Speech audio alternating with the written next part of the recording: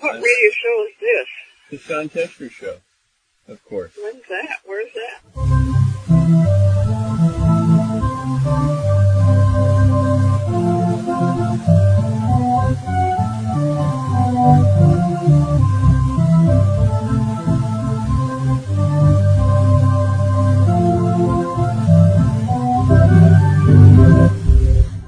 And once again, we're broadcasting to you live from the Dad Shack here on beautiful Lake Sawyer in Black Diamond, Washington.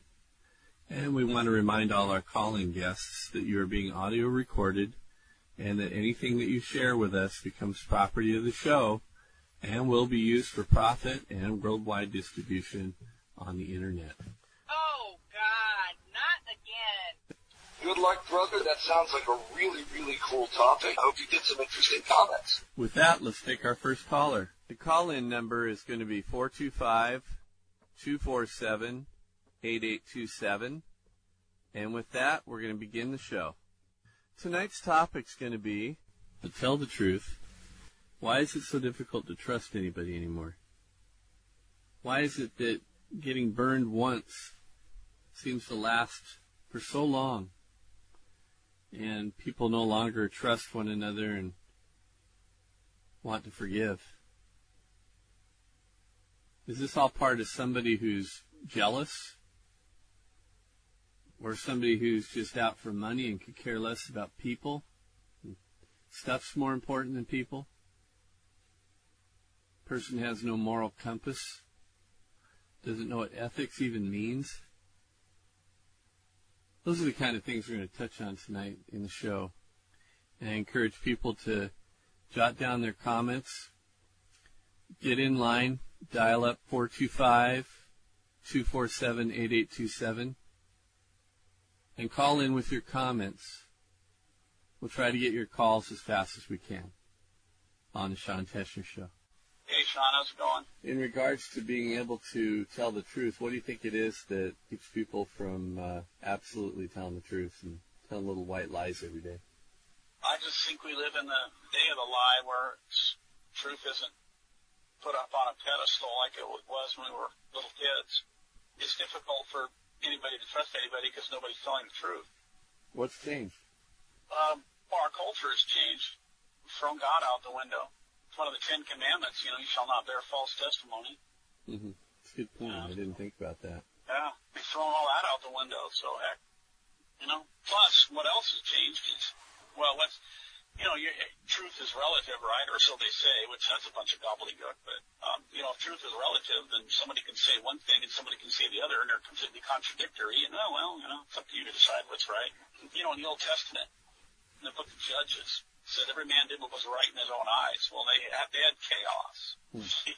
A long time ago, I tried to go a whole day with telling no lies, just the truth. And I'll tell you, that was one of the most difficult things I ever did. Other than in teaching school, they asked us to spend a day in a wheelchair, blindfolded. But I tell you, that was rough, trying to get around without being able to see and being immobile. People are usually blind to the truth, aren't they? Sometimes the truth is staring them right in the face, and they just don't see it, so blind they cannot see, literally. Where that comes from. And then, of course, it's trying to trust people, too. It's another one. But if everybody's lying, it's no wonder that those two are inextricably linked. Everybody's lying. Well, then, how can you trust anybody? If the truth isn't generated anymore, everybody's lying. Nobody cares about the truth. Well, then, you're not going to be able to trust anybody. And then you end up with a big mess like we have now. That's what the left represents in this country. That's what the Nancy Pelosi's and the Chuck Schumers and the Joe Bidens and the Dianne Feinsteins, et cetera, et cetera, et cetera. That's what they all represent. The truth changes depending on which way the political wind's blowing. Mm-hmm. They don't know. They have nothing to do with truth. And so nobody trusts them. It's not rocket science. I think people don't tell the truth anymore because they care more about money and stuff than they do about people. Yeah. Well, look at the examples that are being set for them in our government. And like I said, I like what Dennis Prager has to say about it. Well, thank you, John. I appreciate your comments.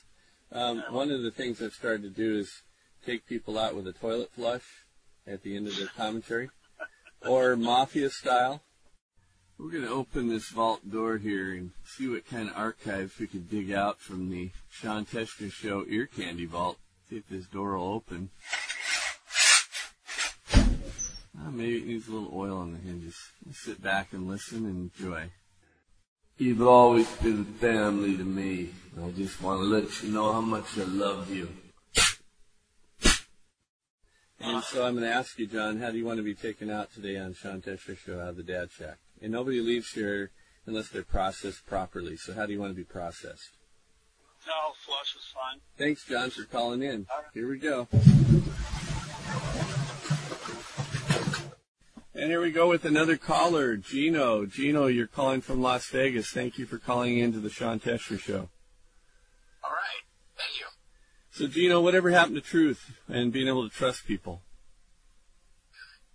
Yeah, that seems to be a lost subject there. Truth sometimes comes in many ways, seems like almost nowadays. What? It's unreal. In a package, in a can, what? Add water and stir, serves 5? Yeah, add water to watch it grow, maybe. But Why isn't it that people can't tell the truth anymore, like when we were growing up? You know, if you got in trouble, the neighbor would walk you down to your mom by the ear, or you know, when your dad was getting home, you were in big trouble. If you didn't get the belt and something else was worse, he'd probably kill you. You got the razor strap back in the day. Filipinos love to give you the razor in the butt. So you were raised by Filipinos, is that what you're telling me? Yes. Okay. Well, I thought you were part Native American, too. That, too. I'm half and half. Okay, so... Indochino. How would they take you out, then? What style? What's that? Oh.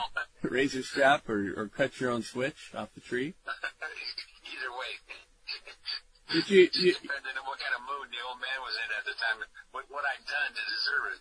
Well, why was so much effort back then put into trying to teach you to tell the truth? Well, it's a different time, different era for me.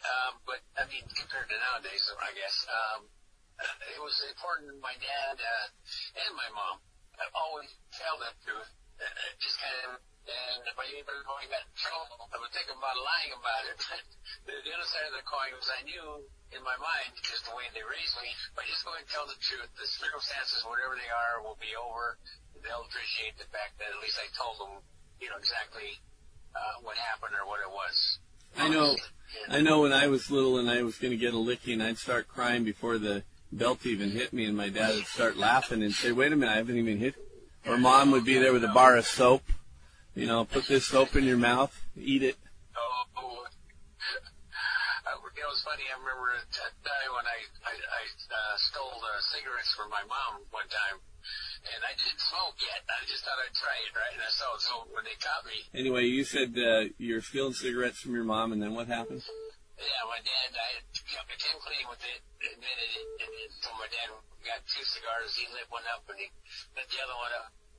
He said, "Okay, now. You want to smoke? Smoke." Oh, I got sicker than a dog. You learned to tell the truth after that, huh? Oh, yeah. And I didn't want to smoke no more either. Well, Gino, why is it so hard to trust people nowadays? Oh, man, that's one to contemplate over real hard because I think with most people nowadays, it's either they don't want to admit the truth about where they're at in their life or what's going on. Or they don't want nobody to know. And I can understand it in a way. It's just, oh man, it's just a tough one. You know what I mean? You mean it's an embarrassment thing versus... It's an embarrassment more thing, you know, than to them it hides it from whatever it is for the individual. Excuse me. You know, it's, the old saying is the light of truth will make the cockroaches scatter. And to me, it's people are in love with stuff now instead of ideals anymore. Money is worth more to them and property than doing the right thing, more than people. Oh yeah, it's like they brought the keeping up with the Joneses to a whole new level, you know. I know in some cultures, like in the Sikh culture in India, telling the truth is what their whole religion is based on. It's everything. Their whole culture and the whole definition of being a man is whether or not you can tell the truth. Yeah. So. They even have what's called a truth bracelet. You should have something like that in the schools here, so that the youth can start learning it from day one, you know. Well, who's going to teach them? That's what I'm saying. It's just that's to be. Maybe we'll just send for somebody from me. Well, you know, it used to be that parents were pretty much in charge of teaching you to tell the truth before you even got to school. They kind of put the fear of God in you. And then it seems like nowadays not a lot of kids have both parents, and the parents are expecting that the teachers and the schools are going to teach them to tell the truth and take over the parenting role. Wouldn't you agree? Oh, that's so true. That's so true. So many single parents out there. It's mind-boggling. And you know, it's like the stayed together forever until death do us part. That part kind of faded away 20 years ago or something. Yeah, marriage vows. Yeah, you know. Holding true to promises. So promises kept or promises broken, right? Right. That's a good point. That's a good point, Gino. You know, all it takes is having your promise broken to you once or twice, and then that loyalty disappears, and it's harder to trust people anymore. It's harder to try and believe that people are going to have your best interests in mind and not theirs. Right, that's true. And I think a lot of people do it, you know. But I think it's gotten so common nowadays. It's not even that you realize you did it. You know what I mean? Yeah. That's how kind of easy it comes along. I mean, I'm guilty of it myself. I know I am. You know, and I've had a good friend one time before even tell me, hey, man, and I stand to step back a minute and think, oh, my gosh, you know, you're right. You know, you're right. I apologize. So I had to kind of look at myself there a little bit, too. But it just happens so easy nowadays. I mean, because it just seems to, I mean, that's just the norm. You know what I mean? Yeah. It's sometimes I look at myself, and I'm the last person that has to admit to myself that I didn't tell the truth or I screwed up. Because it means I'm going to have to change. It means I'm going to have to change something about myself, my situation, who my circle of friends are, whether or not they're really loyal or not, whether they're worth holding on to. Even in my family, I'm shocked at the number of betrayals. It seems as if the betrayals are getting worse, not better. I think a lot of families have that same problem. Mm-hmm. I know I still do with mine as far as that goes. You know, in fact, as far as that goes, even though it's with my kids, my daughters, love them to death and everything, but sometimes I have to be skeptical about what they tell me, you know, because there's been numerous times that whatever it might be, they would tell me and I find out differently later, so I would question them, you know, but their attitude, you know, they're young, but their attitude is, well, it's only a thing, it ain't nothing to worry about, you know, that type of thing. I said, but I'm your dad, you know, you should be able to come to me and just tell me the truth about what it is or isn't, or what's going on. But I thought you were my friend, not my dad. Exactly.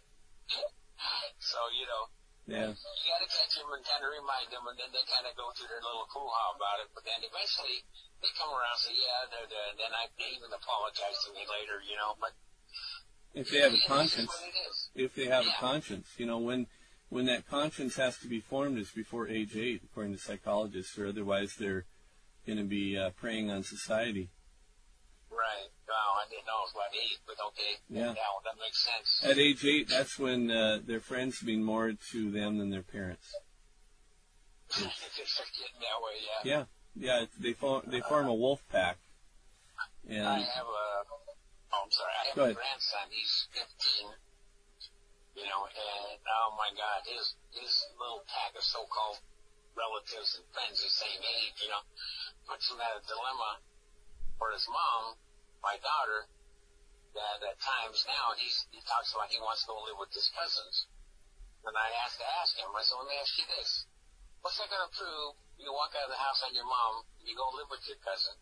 You're doing the same things over there. You're going to become irritable to whoever it is you're living with. Not so much your cousin or your friend, but the parents of that kid's going to know when you're BSing them and feeling they can't trust you what you say. Then you're going to go. You're going to run out of places to go. Yeah, and you know, back in the day when you and I were growing up, they had mandatory military service, meaning you were volunteering, or you were volunteered, meaning the draft. And I had 3 cousins who were Italians, and they were all tough guys at that age, out stealing cars, causing all kinds of havoc. And they were in front of the judge. And you know what the judge told them, Gino? It's jail or Vietnam. Take your pick. Well, they were all tough guys. They all three went to Vietnam.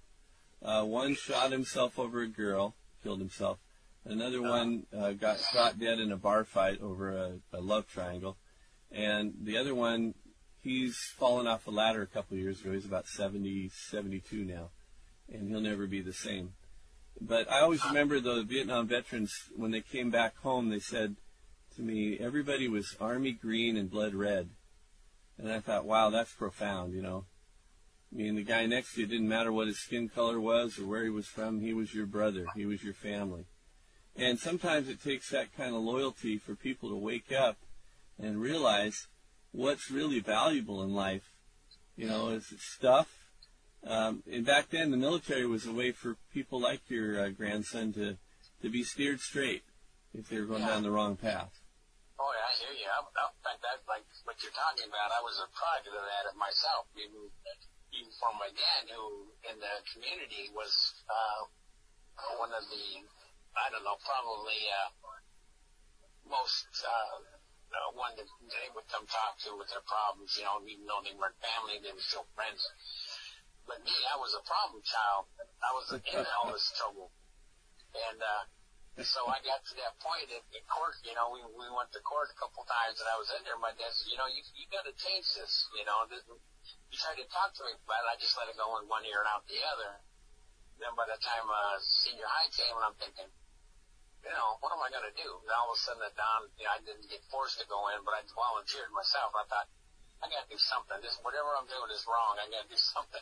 So I went in the Marine. Of all places, I went in the Marine Corps, right? Mm-hmm. Well, I got taught real quick, you know, respect, honor, and kind of the hard way, but still it sunk in. It still sunk in. Yeah. And my only dilemma was that at that time and era, going into Vietnam, you know, you went in the field, you had a situation, you had generally at least 5 that covered your back. And there was a wave, a brotherhood that you're with. You get all directions, front of you, backwards, front, whatever. You know, you learn to respect that and each other. And so, what was crazy about that, sometimes though, you come back out of the field, you still had your rednecks, or I should say rednecks, I'd just say racists. They're there. They're there everywhere, no matter where you look. Mm-hmm. And they would be there, and then we'd have fights, you know, personal fights in the back, you know, over some of these things. Not that often, but it was still there. You know, and it's too crazy as it was. But the next time you had to go out in the field, you knew that he and you had to depend on each other. Yeah, kind of bury the hatchet or bury the tomahawk before you go out and make peace before you go out in the field. You know, yeah, and it made me think real hard. I came back. In fact, I just did we did a little conference up at Yale University on a question and answering thing, and plus it was a group. We have the Filipino Americans together. Anyway, we put together this group, and we talked about our experiences in Vietnam. Because, you know, we're the only ones left in our neighborhoods that are still around. Yeah. And so the college wanted us to come out and do a forum there for them. So we did. And it was kind of funny to me because I was sitting there, and then someone was talking about, did you see racism while you were there, this and that, or while you were in the military? I said, while in the military, excuse me. And I said, yes. I said, it was there. I mean, I remember walking back from North Carolina, or walking back from the movie theater, me and the black guy. We're coming back going to the barracks, and we got jumped by a bunch of white guys in the trees that you have to walk through to get down to the other side to where the barracks was. You know? I said, when it was there, and I said, the thing that bugs me the most, and I said, I look at kids today, and I said, if you take a group of kids at 3, 4, 5 years old, even older maybe, you put them in a room with some toys, some things, just put them there, and you watch them. They don't know racism. They don't know color. All they know is they're playing with somebody else that they're having fun with. Mm-hmm. You know, it's like, why can't the world turn their minds back to be like they were? It's either sharing or selfishness at that age that they understand, and fairness. They all want to be treated fairly. Yeah, and then when they're playing, they're having fun, and you see them. Yeah. the black kid don't see a white kid, white kid don't see a black kid. He just sees a kid that he's playing with and having fun. Yeah. And they get along. Yeah. Kindergarten rules disappear by after age 8, I guess. My grandmother's tribe was Menominee and Chippewa, and I visited the reservation a few years back, and I remember seeing one of their prized possessions that had been returned to the tribe, and it was a peace pipe. On one side, you'd smoke for peace, and on the other side, just underneath the pipe, was a tomahawk. So you'd either turn it over for peace or the other side for war. There was nothing in the middle, really, except the stick. And I think about fathers and chiefs, and who's the chief or head of the household anymore. There are very few fathers present in families, and that moral compass and that guide just isn't there. Probably the first chance these kids get is maybe in 6th, 7th, or 8th grade they may have a male teacher, or they go through and they end up in the military, and the drill sergeant becomes their pseudo-father. What do you think? Yeah, that's pretty much true because, my Native American thing came way later. I didn't know. See, it was best kept lie in Seattle probably at that time. I was adopted. My dad was my dad, but he had an affair with a Native American lady downstairs from where he was living. When he was living with my mom, who was my biological mom, but my mother, which I thought was my mom all along. But anyway, it threw me off track there for a second. But the bottom line is, a lot of families only their own single. I mean, this started way back when, before it was even out in the rest of the world. Today, just like we were saying earlier, today a lot of families broken up. They're just single moms trying to raise their kids. Well, when I'm out in schools teaching, even yesterday when I was substitute teaching, I can tell you, Gino, you look at the pictures of the faculties in these schools, and you'll have 24 women and maybe one man. And either the man's a 6th grade teacher or the janitor. And that's it. Wow. And that's what schools have become. I didn't know And that's, when we were kids, we used to get into fistfights at recess and after school, and it was okay to defend yourself. But your dad would say, you'd better not have started it first, but you'd better have finished it. Or you'll get it worse from me when you get home.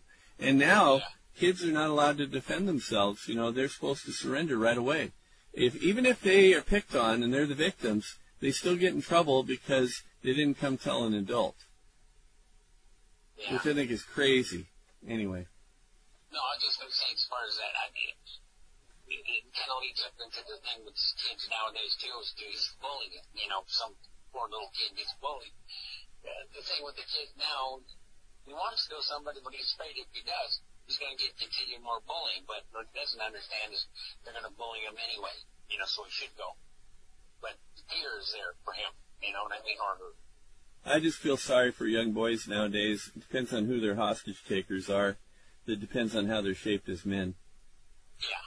They're either going to be soy boys or they're going to be men. Yeah, that's right. Well, Gino, thank you for calling into the Sean Tesher Show today. I look forward to hearing from you again.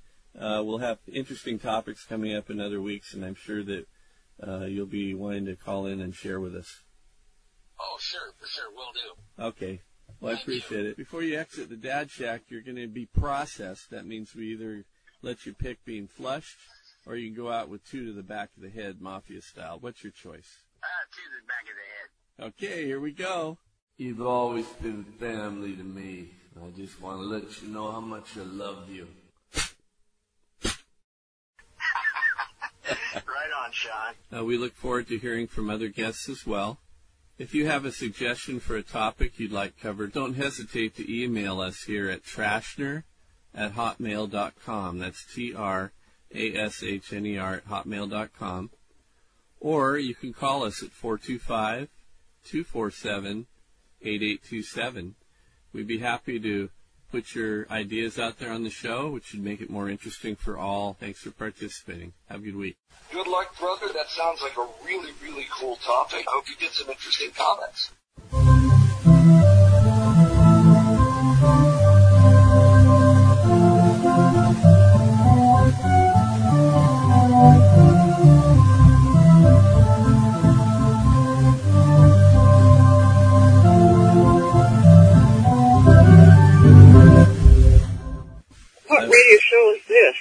Sean Teschner Show, of course. When's that? Where's that?